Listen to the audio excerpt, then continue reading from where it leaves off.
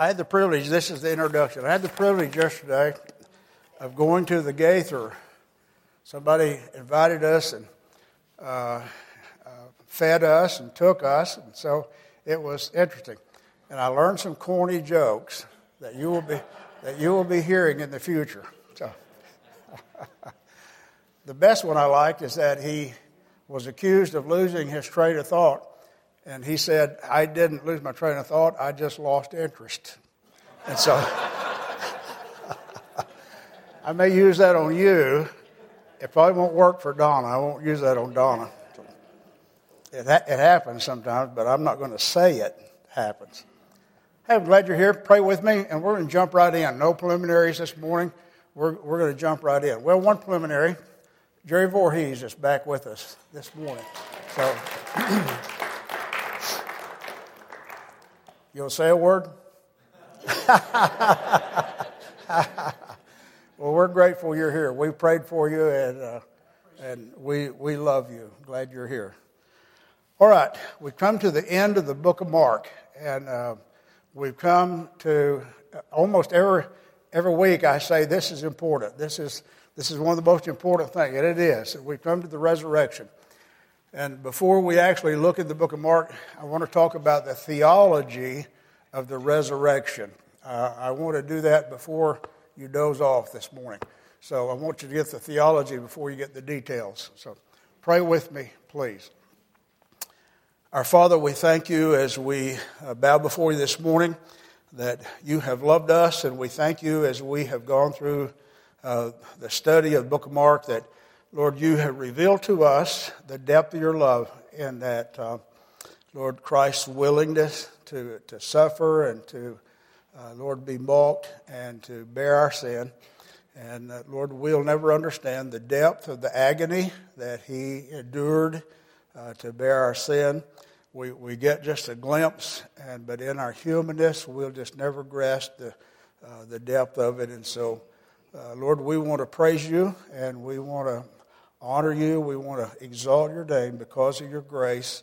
And so I pray this morning that you might help us as we think about the resurrection. And, Lord, we would have a great assurance, and, Lord, we would have a great even enthusiasm about what you're going to do one day because of the resurrection of Christ.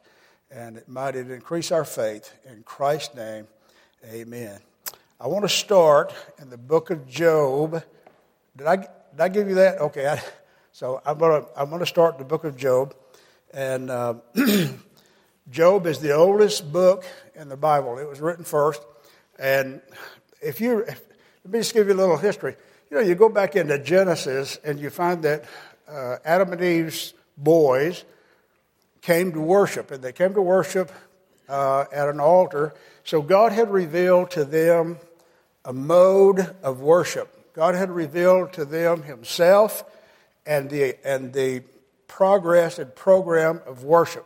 We don't have that information.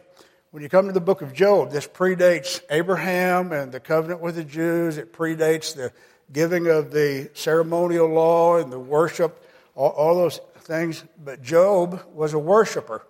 And Job offered sacrifices and prayed for his children, if you remember. And so God had revealed himself to every generation. So God has made himself known, and God has made the idea known of that you worship and you come with sacrifice because you can't justify yourself. So you come with sacrifice and you offer worship. And so, again, we don't know how God did that. We know from reading Romans chapter 1 that God has revealed himself to every person that has ever lived. He reveals himself through the creation, Psalm 19, then he reveals himself by some other measure that every person is without an excuse. And it says that when they knew God, they did not glorify him as God, but became vain in their imagination and glorified the creature rather than the Creator. So when they knew God. So every person that's ever lived is without excuse. They know there is a God. Excuse me. They may not have direct revelation about but they know God to the extent that they know they're accountable to Him. And it causes, let me just go and give my opinion, it causes every person to have a fear of death and judgment. And most people in our culture deny it. Most people in our culture deny having a fear, but it's true, and it's true for everyone. It doesn't matter, who they are. It doesn't matter what they believe about Christ. They have a fear of death, unless you know Christ and believe in the resurrection. Unless you know that when this body dies, this is not all, that I'm alive and I'm going to live in the presence of Christ. So this is what Job said. Job 19, verse 25. For I know that my Redeemer lives, and he shall stand at last on the earth. Now listen, he's calling, this is all the biblical theology. Job is giving us all of biblical theology. Christ is the Redeemer. God is his Redeemer. And he's saying, I know that he exists. He's there. And I know also he's my Redeemer. I know that he will stand at last on the earth, that he's going to rule and reign on the earth. That's the millennial kingdom and then eternity. And then he says this in verse 26, and after my skin is destroyed, this I know, that in my flesh I shall see God. Isn't that interesting? Now, Job doesn't have the revelation that we have from the Scripture. He doesn't have the New Testament. But Job understood that God was going to resurrect him one day. He understood that God was going to stand on the earth, and to do that, he has a human body, and he understood that he's going to stand in his flesh long after the skin worms have destroyed his body. He's going to stand in his flesh on the earth as well. Isn't that interesting? So God has always revealed himself. He's always revealed his program of salvation. It is through redemption by that he provides himself, and it is through a resurrection that we have eternal life. So now I want to go with you to 1 Corinthians chapter 15, which is called the resurrection chapter. If you attend many funerals, you hear this a lot at funerals. But 1 Corinthians chapter 15 and verse 12, what is the significance of the resurrection? So why is it important? Why is it important to us?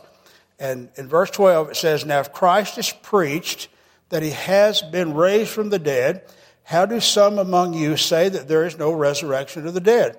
But if there's no resurrection of the dead, then Christ is not risen. And if Christ is not risen, then our preaching is empty, and your faith is also empty. It means there's no substance to it. Yes, and we are found false witnesses of God, because we have testified of God that he raised up Christ, whom he did not raise up, if in fact the dead do not rise. For if the dead do not rise, then Christ is not risen. And if Christ is not risen, your faith is futile, and you are still in your sins. Then also those who have fallen asleep in Christ have perished, which simply means they don't exist anymore if there's no resurrection. Verse 19, if in this life only we have hope in Christ, we are of all men or all mankind the most pitiable, the most to be pitied, because we have a false hope, because we have a hope of eternal life, and it's not true if Christ has not risen from the dead. And then verse 20, but now Christ is risen from the dead and has become the firstfruits of those who have fallen asleep. For since by man came death, by man also came the resurrection of the dead. And in that verse, when he says, by man came death, he is speaking of the curse of sin. By Adam came death. Sin entered the world, and sin passed upon all mankind, and all mankind became under the curse of death. And that's what he's speaking about there. Then in verse 22, for as in Adam all die, even so in Christ all shall be made alive, but each one in his own order. Christ the firstfruits, That's a Jewish term. And after that, those who are Christ at his coming. You read it in Romans chapter 1, verse 4. Jesus is declared to be the Son of God with power by the resurrection of the dead. So how do we have an eternal assurance that Jesus is the Son of God and that he exists with power within himself, power of God, is because of the resurrection. We went through Mark, we saw continually that Jesus said that he would die, he would be buried, but he'd rise again the third day. The disciples were having trouble grasping it. It wasn't something that they understood. They didn't have Paul's writing. They didn't know the theological detail. They had what Job had said, but they had no experience of that. Before they walked with Christ, they had never seen anyone raised from the dead. No one had. They just had no experience of that at all. And so when they were hearing it from Christ, the first thing, they didn't understand he was going to die. And then they couldn't understand if he died, then he was going to be resurrected. So they didn't process it at all. And so consequently, when he died, they were fearful. And they, remember, were gathered together in Jerusalem, and they were fearful of the Jews. They were fearful for their own lives. They were probably talking among themselves, what do we do now? How do we proceed? If Christ was our Messiah, then what are we going to do? And I don't doubt that they talked among themselves and said, well, remember, he told us he's going to rise from the dead. And then someone would say, but how? How can he do that? What process is there for that? And so they were confounded about what had happened. You go on with me in 1 Corinthians 15 down to verse 47. In verse 47, we read this. The first man was of the earth, made of dust. The second man is the Lord from heaven. As was the man of dust, so also are those who are made of dust. And as is the heavenly man, so also are those who are heavenly. And as we have borne the image of the man of dust, we shall also bear the image of the heavenly man. Interesting, isn't it?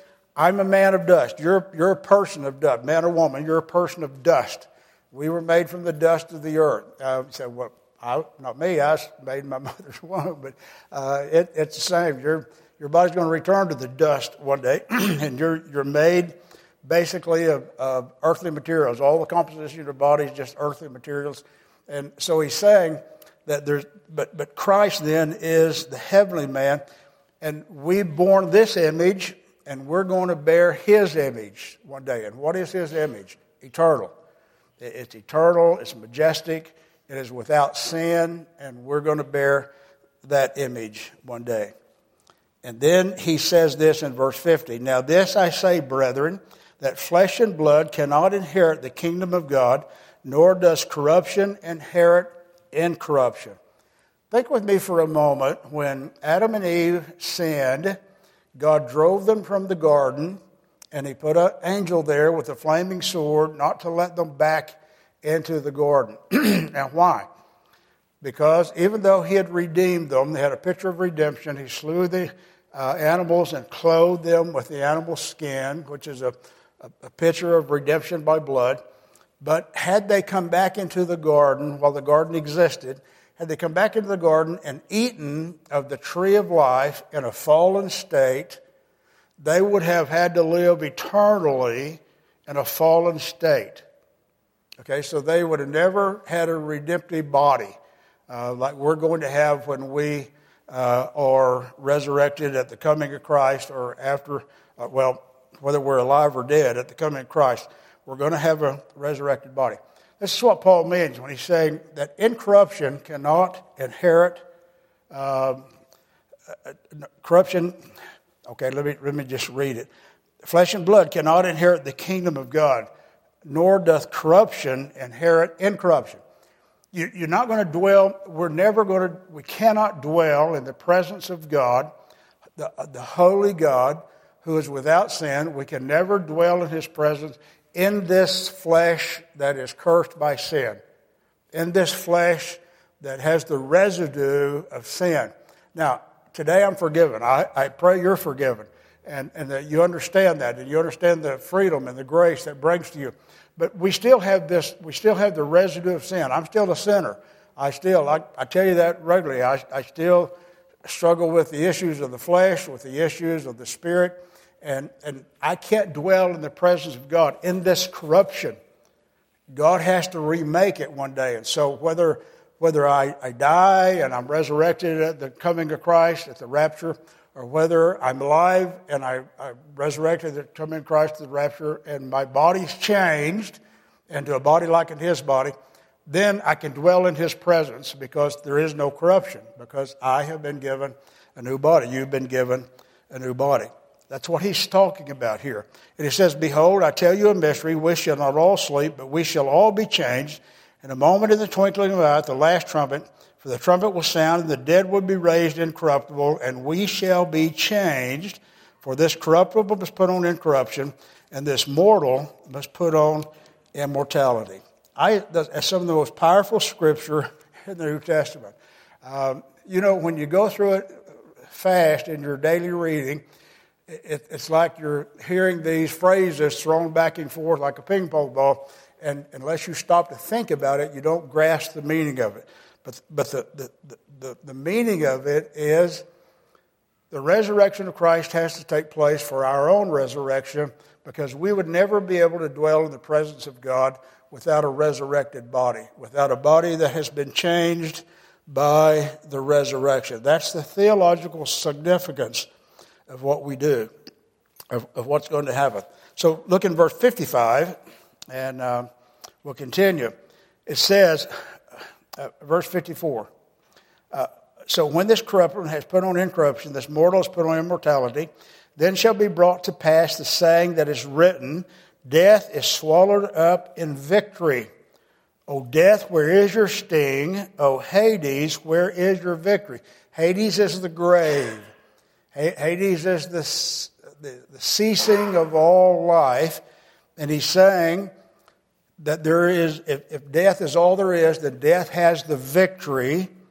And then he says, but death is swallowed up in victory, verse 54. And then he says this in verse 56. He explains that saying, and he says, the sting of death is sin, and the strength of sin is the law.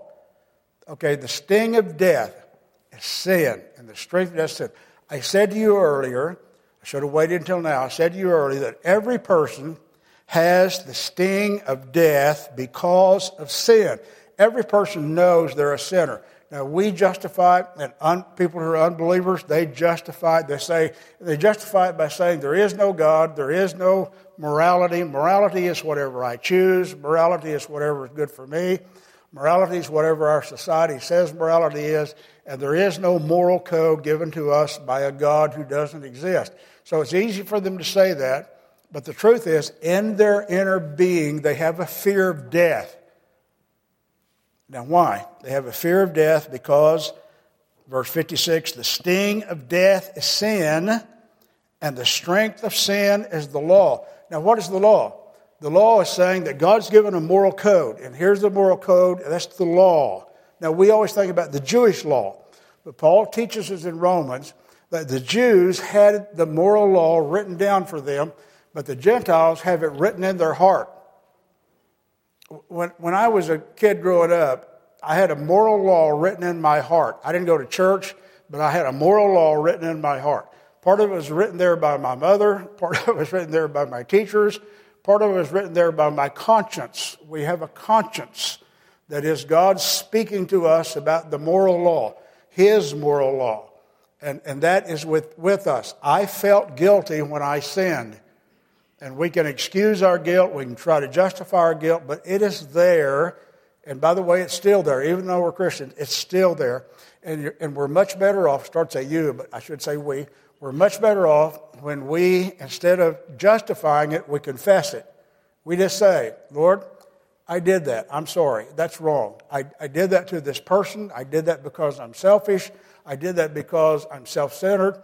Lord, I didn't give. I didn't care. I didn't do anything because that's who I am. I am a sinner, and I'm sorry, and I'm asking for your forgiveness. You know what? When you do that, you're cleansed. You're forgiven. If you justify it, you live with it. If you justify it, you live with it, and you never have forgiveness, even though Christ will take you to heaven when you die. So, that's a very important verse in the Scripture. Verse 56, the sting of death is sin, and the strength of sin is the law. But thanks be to God who gives us the victory through our Lord Jesus Christ. Thank you, Lord, that you have given us the victory. Thank you, Lord, that you have forgiven us, that you have given us the victory through the Lord Jesus Christ. Okay, now back to Mark. So that is the theological importance of the resurrection. You can't have anything more important than that other than the death, burial, resurrection of Christ. But it all goes together. When Paul gives in the first part of Corinthians, which we didn't read, when Paul gives the gospel, he includes all of it. It is the death, burial, and resurrection of Jesus Christ. And so, Mark chapter 16, verse 1. Now when the Sabbath was past, Mary Magdalene, Mary the mother of James, and Salome brought spices that they might come to anoint him.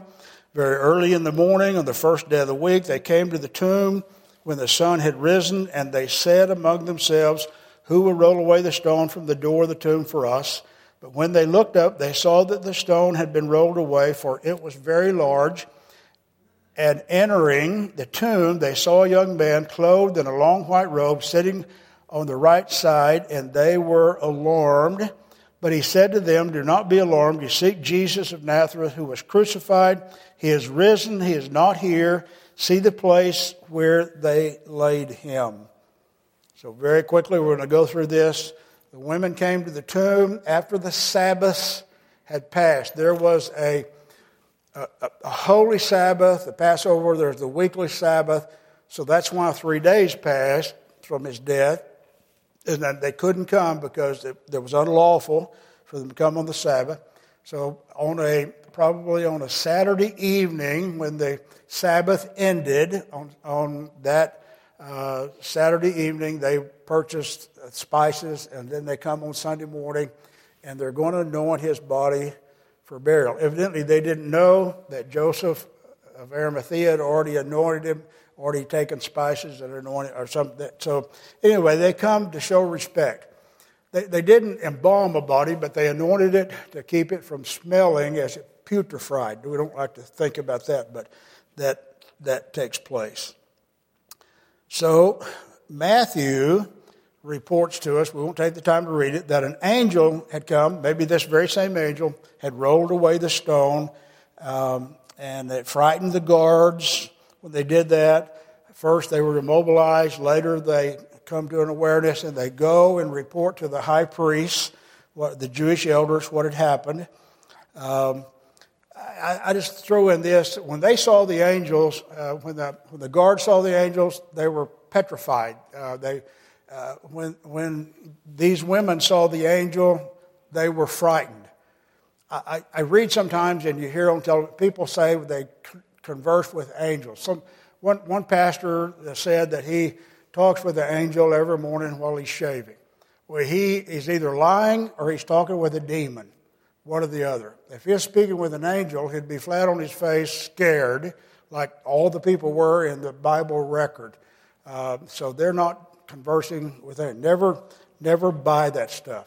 Never buy those books where people say they went to heaven and now they come back to life. That is totally nonsense. That's just my opinion, by the way.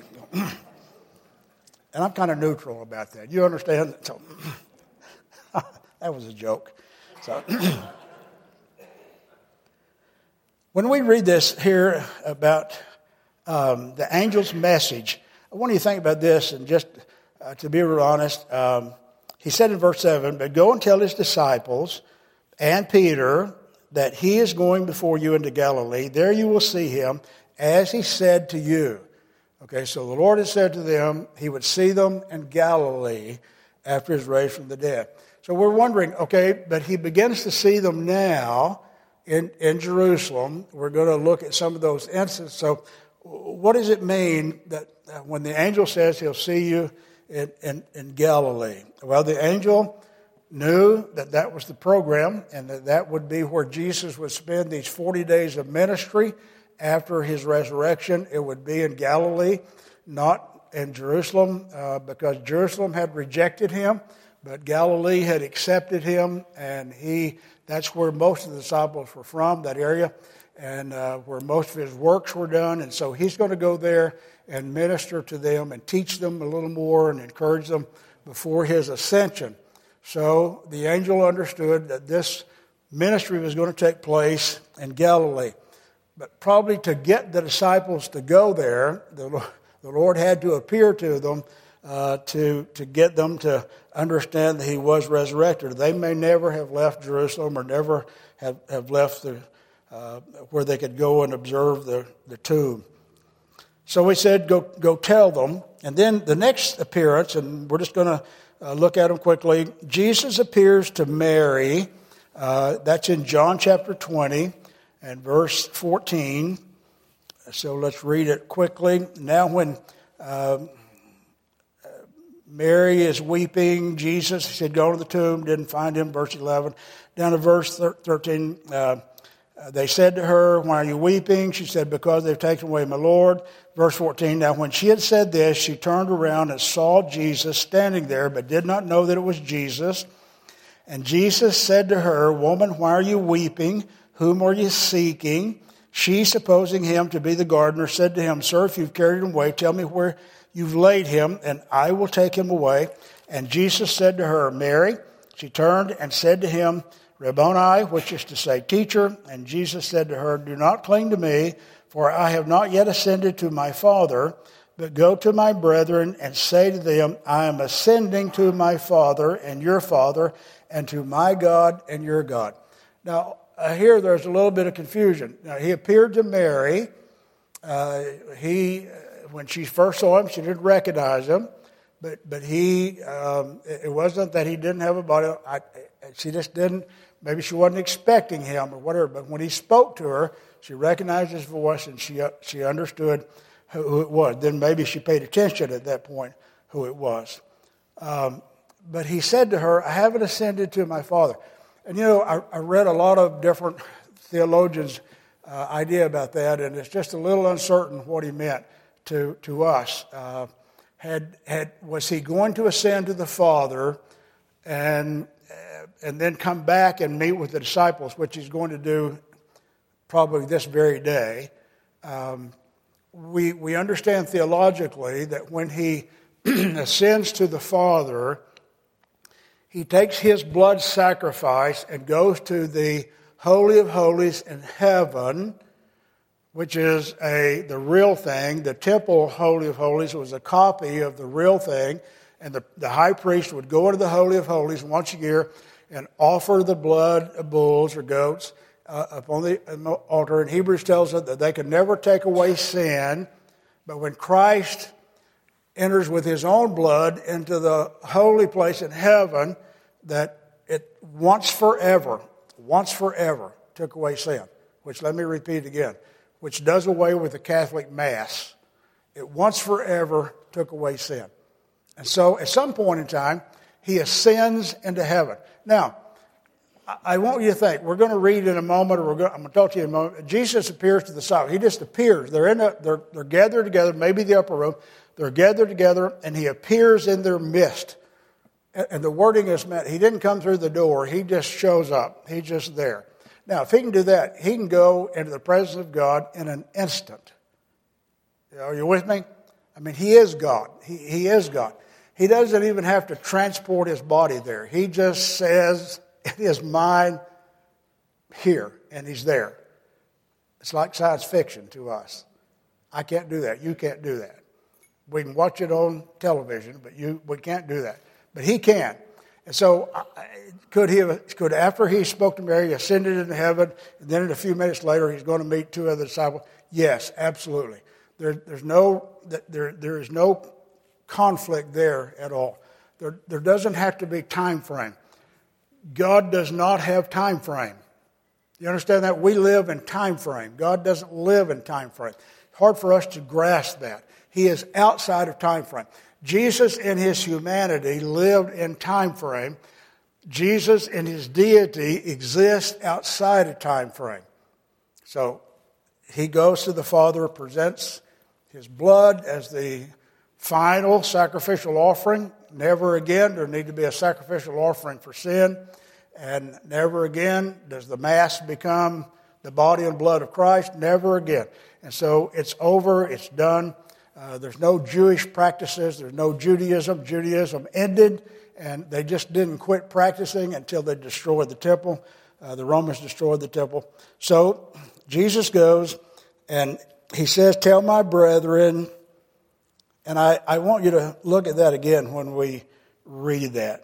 And Jesus says, go and tell my brethren. What? Those guys who ran away? Those guys who forsook him? Isn't that amazing? I've run away a few times. I've forsaken him. But he calls me his brother. There's a progression in the Gospels. He calls them friends. He calls them disciples. And now he calls them brethren. They're his brethren. We're adopted into the family of God. That's the theology we're reading here. I am a child of God. You're a child of God. You're my brother or sister in Christ.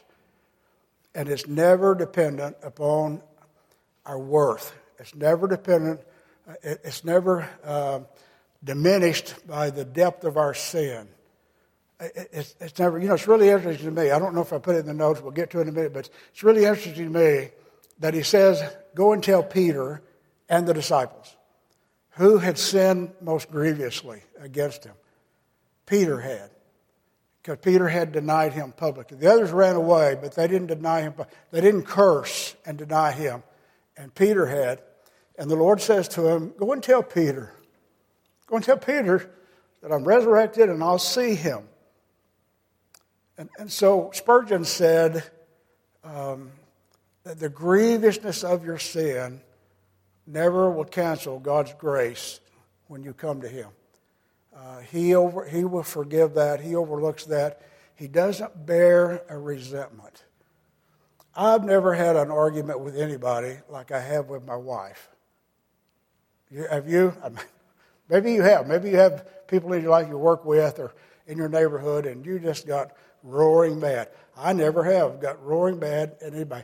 It's my wife who that I get more aggravated at than anybody. Not because of her character, not because of what she does, but because I have so many expectations from her for my own glory, and I don't know how to explain that. But you understand, sometimes when you have an argument, and I'm not demeaning my wife.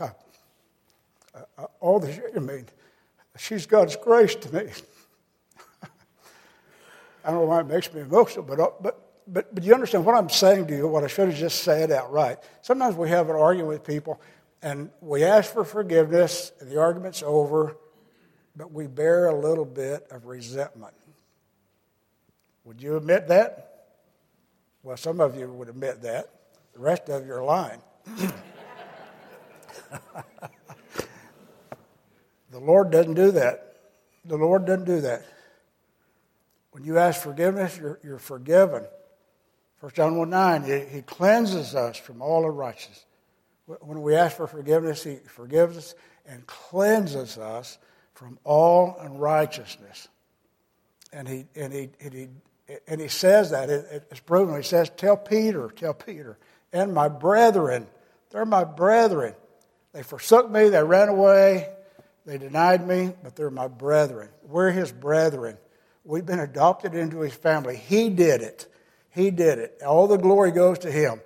And we are the recipients of his mercy and his grace and his love. And it's just as full for you as it is for me and for Charles Spurgeon and any other person that's ever lived, the Apostle Paul. The Lord is grace is toward you as it was toward any other person that's ever lived. He is your brother in Christ. Now, he's Christ, we're not, but he is your brother in Christ and God. And he cares about you. He cares about the forgiveness of your sin and the restoration of your life and your ministry. And so when I read that, I'm just overwhelmed with gratitude that the Lord has that spirit toward us. And it makes me desire to have that spirit toward my wife and my family and toward you and all those that are in my life. So go tell my disciples, go tell my brethren. An old writer named Bishop Hall wrote this. He said, "It is not in the power of the sins of our infirmity to unbrother us." You're never going to be unbrothered. Christ is always going to be your brother, regardless of your failing, regardless of your sin. Now, that's not a word that you use. My computer wouldn't let me type that without it underlining it, saying that's wrong. But God's never going to unbrother you. You're never going to lose your salvation. You're never going to lose the grace that He has extended to you. And then I love this story that you're familiar with. Luke recounts the story of Jesus meeting with the two disciples who were leaving Jerusalem, and they're on their way to Emmaus. And you're familiar with the story. It's in Luke chapter 24. We won't read it this morning, but let me just remind you of it. So he meets them and he says to them, "Why are you downcast?" And why are they downcast? They're downcast because, and they said to him, "Are you a stranger here? Do you not know what's happened in these days? And we thought Jesus of Nazareth was the Messiah. And He was our hope." And probably they'd been listening to Him. They'd been going to the temple area where He taught. And maybe they had followed Him to other things and seen some of the miracles that He'd done. And they thought He was their hope. And now He's dead. And they say that to Jesus. That's why we're downcast, because our hope is gone. It's over, and whatever we had hoped for is no more. It is over. And I'm going to read, so we're not going to read that story, but I want to read what He says to them, which is very significant. So it's Luke chapter 24, and go to verse 25. Luke 24 and verse 25, and Jesus says to them these words, "O foolish ones and slow of heart to believe, and all that the prophets have spoken." All the prophets have spoken. All the Old Testament, all the prophets have spoken about this. Job spoke about this. "Ought not the Christ to have suffered these things and to enter into His glory? And at the beginning of Moses and all the prophets, He expounded to them in all the scriptures the things concerning Himself." All the scriptures. Moses and the prophets, and then on another occasion, Jesus said that He included the Psalms. They speak of me, He said. All the Bible speaks of Christ. And so He goes in with them, the rest of the story. And when He sits down with them, and He was revealed to them in the breaking of bread. And then they go back to Jerusalem and tell the disciples, and they're not believed. When the women go tell the disciples, they're not believed. When Mary tells the disciples, she's not believed. When these disciples go back and said, "We saw Him, we walked with Him, we talked with Him," they do not believe. It is too unbelievable for Christ to be resurrected. In our humanness, it's hard to have faith, is it not? I've been saved for 50 years, and I have trouble with my faith. I have trouble with believing all that I know and read. And you say, "But don't you, either you believe it or you don't." Well, I do believe it, and I confess I believe it. Sometimes I don't live it out. Sometimes I revert to self. I revert to trusting what I see with my eyes instead of what I know is scriptural truth. And you probably do the same thing. We struggle with our faith, and the disciples struggle with their faith. Next record we have Jesus in Luke chapter 24, verse 33. He appears to all the disciples collectively in Jerusalem. Verse 33, they rose up, they go back to Jerusalem. They tell the disciples, verse 34, the Lord's risen again, appeared to Simon. So somewhere in there, He appeared to Peter by Himself. And then He said, He appeared to Simon, verse 35, and they told us about the things that happened on the road and how it was known to them in the breaking of bread. And as they said these things, Jesus himself stood in the midst of them and said to them, "Peace to you." And they were terrified and frightened, and supposing that they had seen a spirit. And he said to them, "Why are you troubled? And why do doubts arise in your hearts? Behold my hands and my feet, that it is I myself. Handle me and see, for a spirit does not have flesh and bones, as you see I have." So I hope you learned the Lord in his resurrection has flesh and bones. Now, it's not a flesh that is subject to sin in Christ's resurrected body.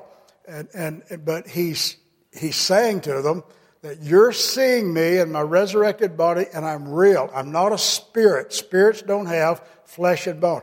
And then he asked for a piece of fish or a piece of food, and they gave him a piece of fish, and he ate it in their presence. So what are we going to be after? We talked about that this morning before class, because we went through this on Wednesday night, if you were here, when I did that summary of the book of Revelation. And what a revelation is. You could do that in 45 minutes.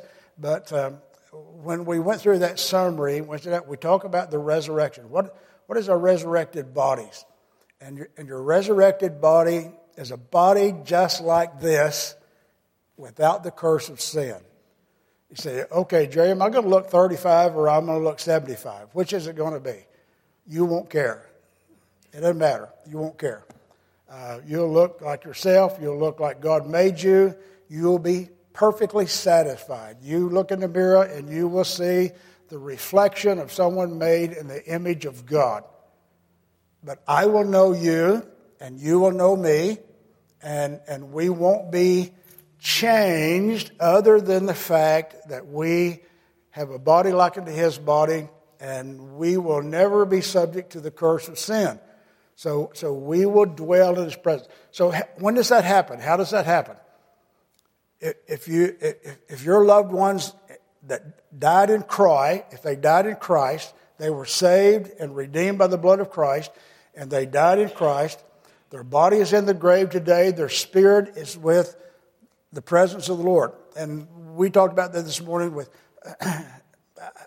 earlier about, okay, what is that spirit? How is that spirit known? And I think it is a body, but it's not your final body. You remember on the Mount of Transfiguration, when Jesus is transformed, the glory of God comes within him, out of him, and it reveals him as deity. That's what happened. His body wasn't transformed. It's just the awareness of his deity is the transformation. And Moses and Elijah come from the dead and appear there with him. They come from wherever they are and appear there with him. And the disciples recognize them. They recognized them, and Peter said, "Let's build 3 booths and stay here." And a spirit doesn't need a booth. Okay, the booth was what they did in the ceremony.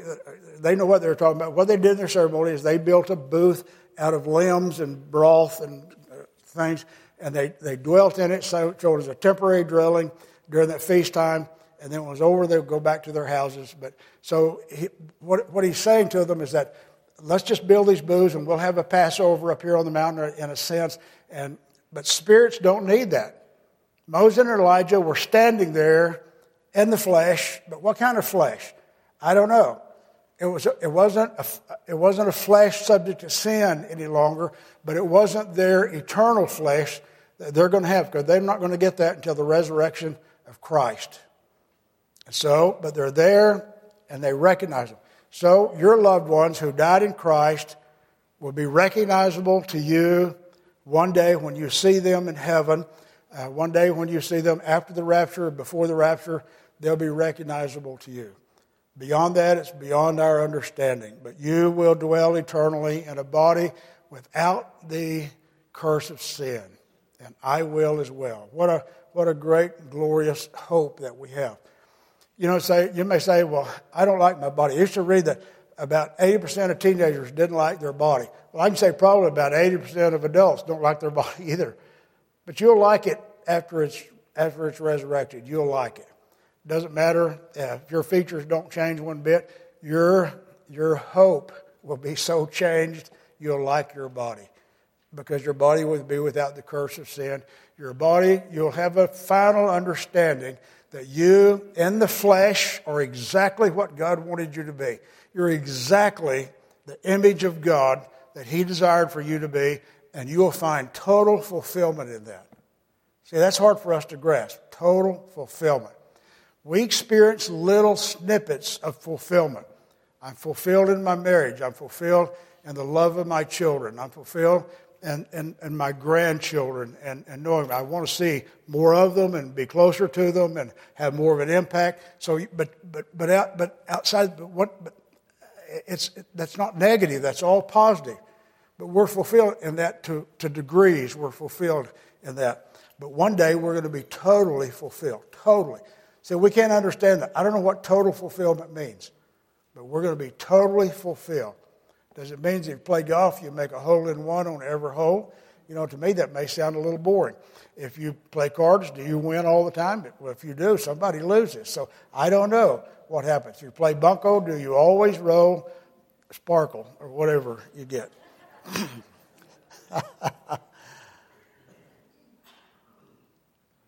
And then Jesus goes and meets with the disciples in Galilee. You remember the story? It's in John chapter 21. I won't take the time. We won't read it this morning. But he meets them. Peter had gone fishing. Peter said, I need a break. Let's go fishing. And some of the disciples went with him. The Lord comes on the shore and says, have you caught any fish? And they said, no. And he said, cast your net on the other side. And so anyway, Peter recognizes it's the Lord. They come in. They have this great catch. The Lord is preparing breakfast for them. So he's already had some fish he's cooking. He takes some of the fish that Peter brings in and cooks that for them. And he says this, and we all know about it. Peter, do you love me? And Peter's very hesitant. The wording is a little different, and it gets stronger as it goes on. But Peter says, I do. And the Lord said, feed my sheep, feed my sheep. Peter, do you love me? Feed my sheep. Peter, do you love me? Feed my sheep. And he's saying to Peter, Peter, you're restored. You're restored. So he appears to them then. That's when they have the conversation that the Lord mentions John and said that basically he's not going to pass away until the Lord's timing. Or Peter, he told Peter how he is going to die. He's going to die on the cross. And Peter says, what about John? And the Lord said to him, not your business. That's not your business. And you know, that's not my business.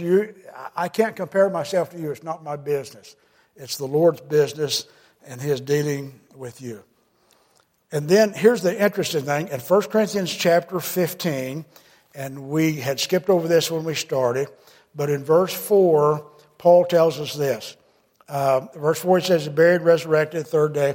And then he says in verse 5, and he was seen by Cephas, that's Peter, then by the 12, and after that he was seen by over 500 brethren at once, of whom the greater part remain to the present, but some have fallen asleep. So he's saying that in Galilee, Christ in His resurrected body was seen by 500 people at one time. So there was a gathering. I think he was probably teaching them. There was a gathering of 500 people who saw Him. And Paul is saying many of them are still alive. You can check it out. Many of them now, 30 years later, they're still alive. They can verify that they were there, that they saw Him. That's what Paul was doing in reporting this. And then he was seen by James, who would become one of the leaders of the church. We don't have we read that later on. And then he was seen by Paul himself. He was seen first on the road to Damascus, and then he was seen probably, according to Galatians, when Paul was in the Arabian desert, was taught by the Lord Himself, was taught theology about the church, because Paul is the writer concerning the church, and so he does that then. So he's seen all these different times, and then the very last thing we'll read is in Acts chapter 1, and this is the ascension of Christ when he ascends into heaven. Acts chapter 1. So after the 40 days are over of his earthly ministry, he ascends, and the disciples are present when he ascends. Okay, I found Acts. Luke says, I made this former account until the day he was taken up, verse 2, that he through the Holy Spirit had given commandment to the apostles whom he had chosen, to whom also he presented himself alive after his suffering by many infallible proofs, being seen by them during 40 days, and speaking of things pertaining to the kingdom of God. And then being assembled together with them, he commanded them not to depart from Jerusalem, but to wait for the promise of the Father. So they'd gone back to the Jerusalem area for his ascension. And then he said, wait for the promise of the Father, which is the coming of the Holy Spirit. He said, for John truly baptized with water, but you should be baptized with the Holy Spirit not many days from now. Then when they come together, they ask him, Lord, when will you at this time restore the kingdom to Israel? And he said, it is not for you to know times or seasons which the Father has put under his own authority, but you shall receive power when the Holy Spirit has come upon you, and you shall be witnesses to me in Jerusalem and in all Judea and Samaria to the end of the earth. And when he had spoken these things, while they watched, he was taken up, and a cloud received him out of their sight. And then the angel said this down in verse 11. The two angels stood by, verse 10, and they said in verse 11, Men of Galilee, why do you stand gazing up to heaven? The same Jesus who was taken up from you into heaven will so come in like manner as you saw him go into heaven. Christ ascended bodily into heaven. Christ is in heaven today at the right hand of the Father in his human body, making intercession for you and I. And one day in his human body, he's going to come back, Revelation chapter 19, and he's going to come, King of Kings, Lord of Lords, leading an army, which is us, clothed in white robes. We'll have been raptured, and now we're going to come with him. We're going to come with him. And we're not going to fight. He's going to destroy the armies gathered at Armageddon with the breath of his mouth. The sword goes out of his mouth. But it's going to be a wonderful thing. So we're going to see him again in his resurrected body. We're going to see him the first time. We've seen him by faith, and one day we're going to see him by sight. The resurrection proved that. It proved it. It assured it. It is the assurance. It is our guarantee. It is our hope. Pray with me. Our Father, we thank you for what Christ has done. We thank you for, Lord, his willingness to suffer, to bear our sin, to go through you forsaking him. And Lord, thank you that you have exalted him, that you have proven, Lord, your love for him in the resurrection, and that he has proven his love for us, Lord, in the hope we have and the resurrection and the promises we have.